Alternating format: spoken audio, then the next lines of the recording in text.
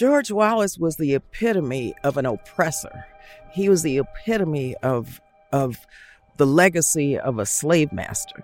And this man kept my people down.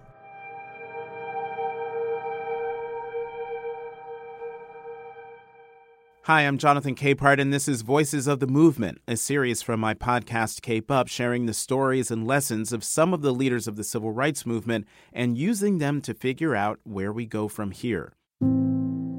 Our story this week is one of compassion and new beginnings.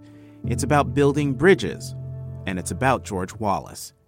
Yes, that George Wallace, 45th governor of Alabama, known as the man who, during his 1963 inaugural address, said, "Segregation now, segregation tomorrow, and segregation forever." The man who the Reverend Martin Luther King Jr. once called the most dangerous racist in America. George Wallace was the embodiment of resistance to the civil rights movement, but George Wallace is also the man who, in 1982, ran for governor for a fourth and final term and won 90% of the black vote. To understand how this happened, you have to start with Congresswoman Barbara Lee of California and the story of how she got into politics. I talked to her about this as we stood on the Edmund Pettus Bridge, made infamous by the horror of Bloody Sunday. I never registered to vote. I was a Black Student Union president, working as a community worker for the Black Panther Party, and made a decision early on not to register to vote because I didn't think politics made a difference in my life or in the lives of my people. My mother was one of the first 12 African-American students to integrate the University of Texas at El Paso. And my dad was in the military, and we tried to go to restaurants to eat in his uniform, and they would say, "I'm sorry, we don't serve," and would use the N-word.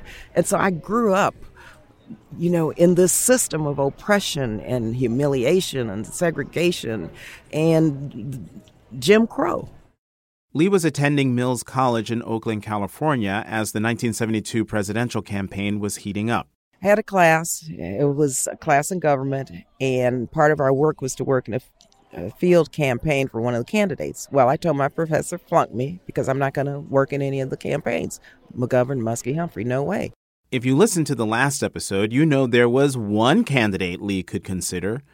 Congresswoman Shirley Chisholm was the first African-American woman in Congress and the first of her race and gender to run for president. So Lee invited Chisholm to speak to the Black Student Union. And I went up, told her about my class, that I was about ready to flunk because I couldn't work in any of these other guys' campaigns, and maybe I would consider working in hers.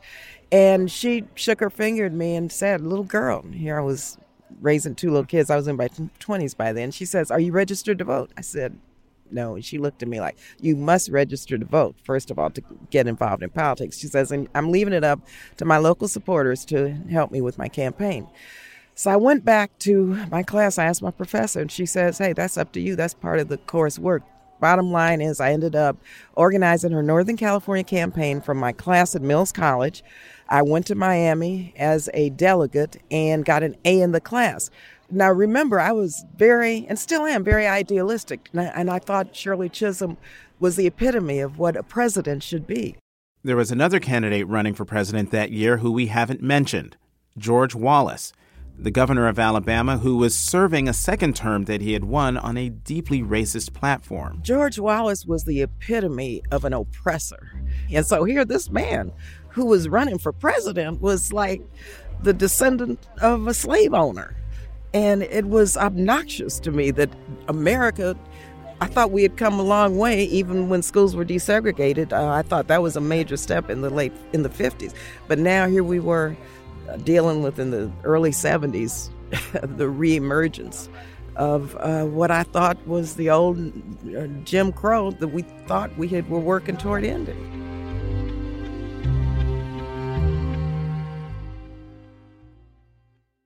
George Wallace was reviled in the black community and revered in the white segregationist community. During the pilgrimage to Alabama this year, his daughter Peggy Wallace Kennedy gave a speech at the Dexter Avenue King Memorial Baptist Church in Montgomery about when that all began to change. When I was young, living back in Clayton, Alabama, my father, George Wallace, was always on the move. Too much to do to sit down. He wore out the soles of his shoes almost every month. "Peggy Sue, you need to keep up," he'd say as we walked home from church. He thought better, talked better, loved life better when he and his shoes were moving. On May 15th, 1972, Daddy jumped up from the breakfast table with a glass of milk in his hand. "Where are you going?" I said. "To Maryland," he said. "Have 2 stops, then right back home. Tell the ladies in the kitchen to fix a nice dinner for us. And make sure they have enough ketchup," he said as he gave me a kiss and a sideways hug. The kitchen door opened, then shut. I heard Daddy walking down the concrete steps, then over to the car. "Let's go, fellas," he said to his guards and driver. A little after 3 p.m. at the Laurel Shopping Center in Laurel, Maryland, Daddy was shot 5 times.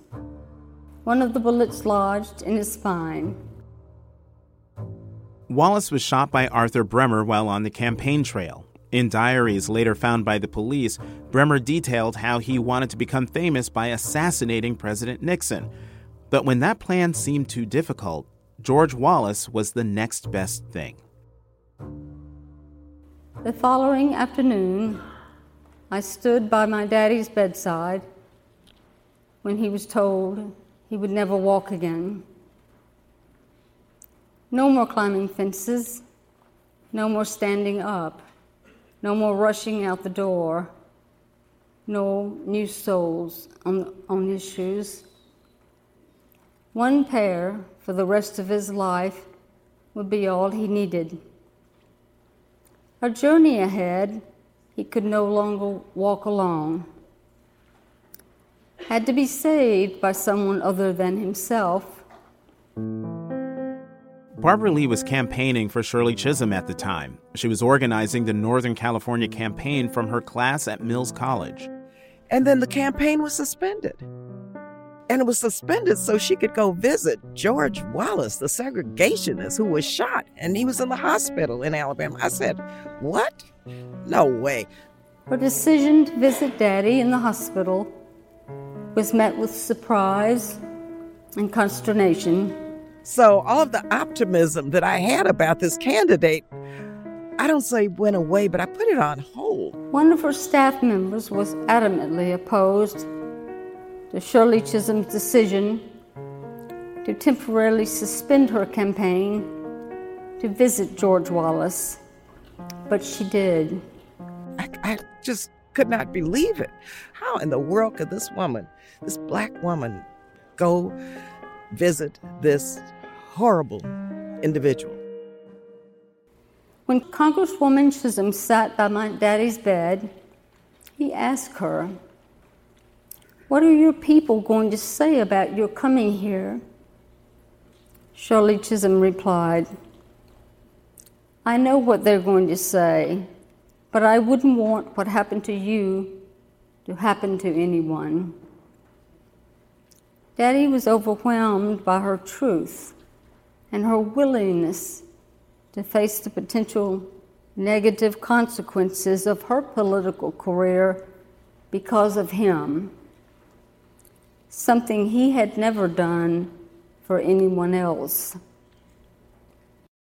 I said, "Miss C," we called her Miss C or Shirley, "how could you do that? I mean, this man, first of all, he's running against you. And secondly, he's running for president.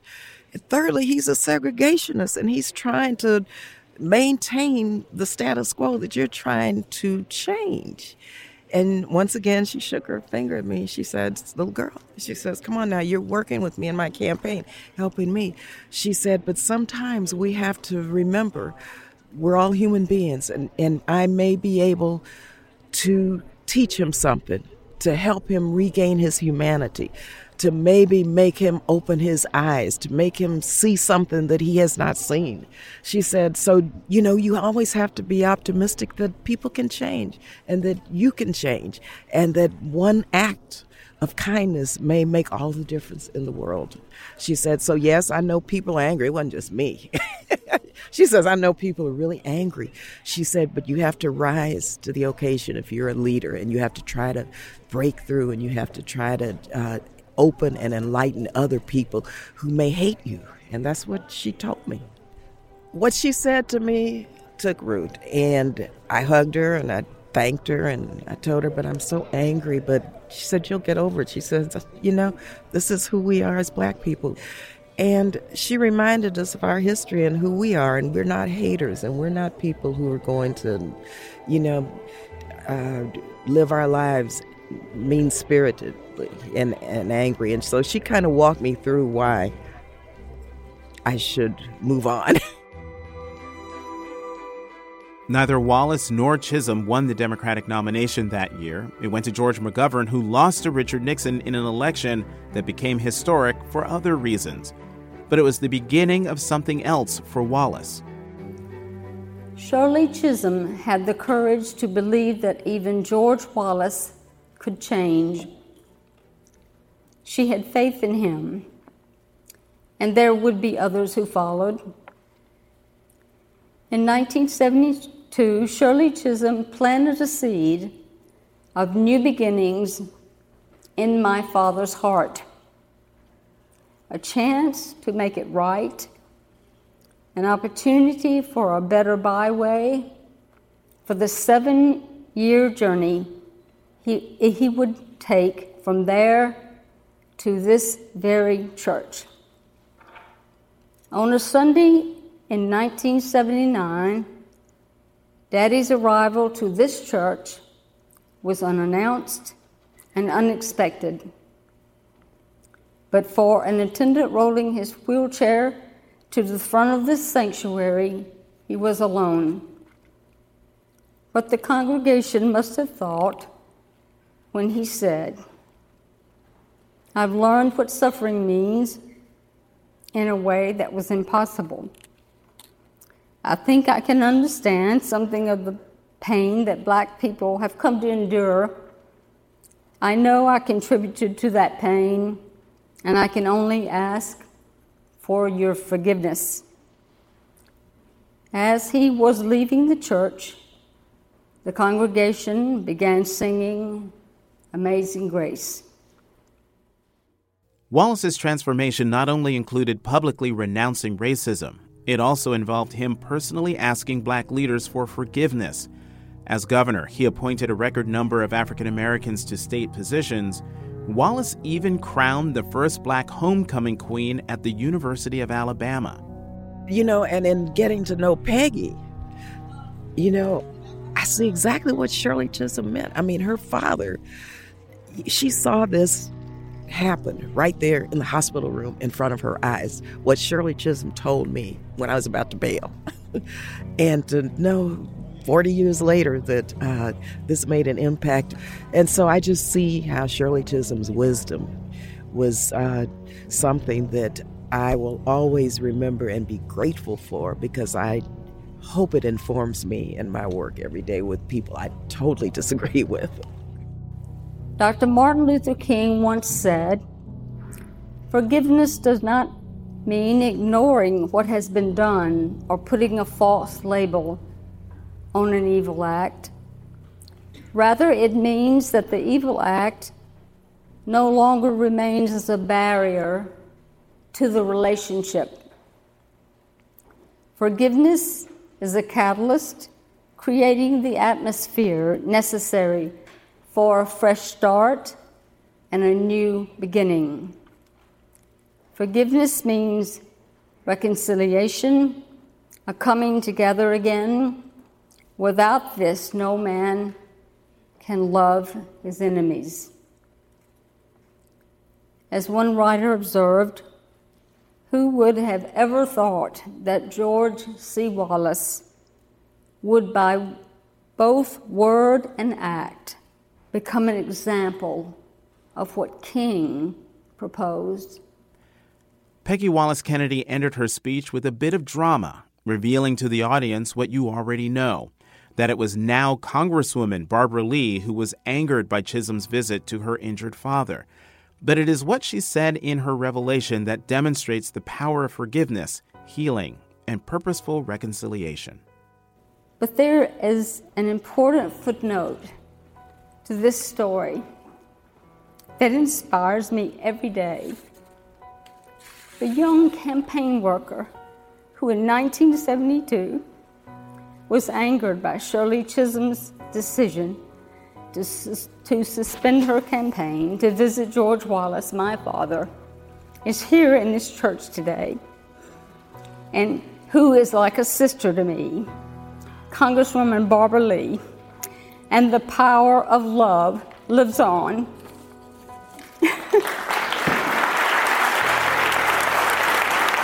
I love you, Barbara. Love you, Barbara.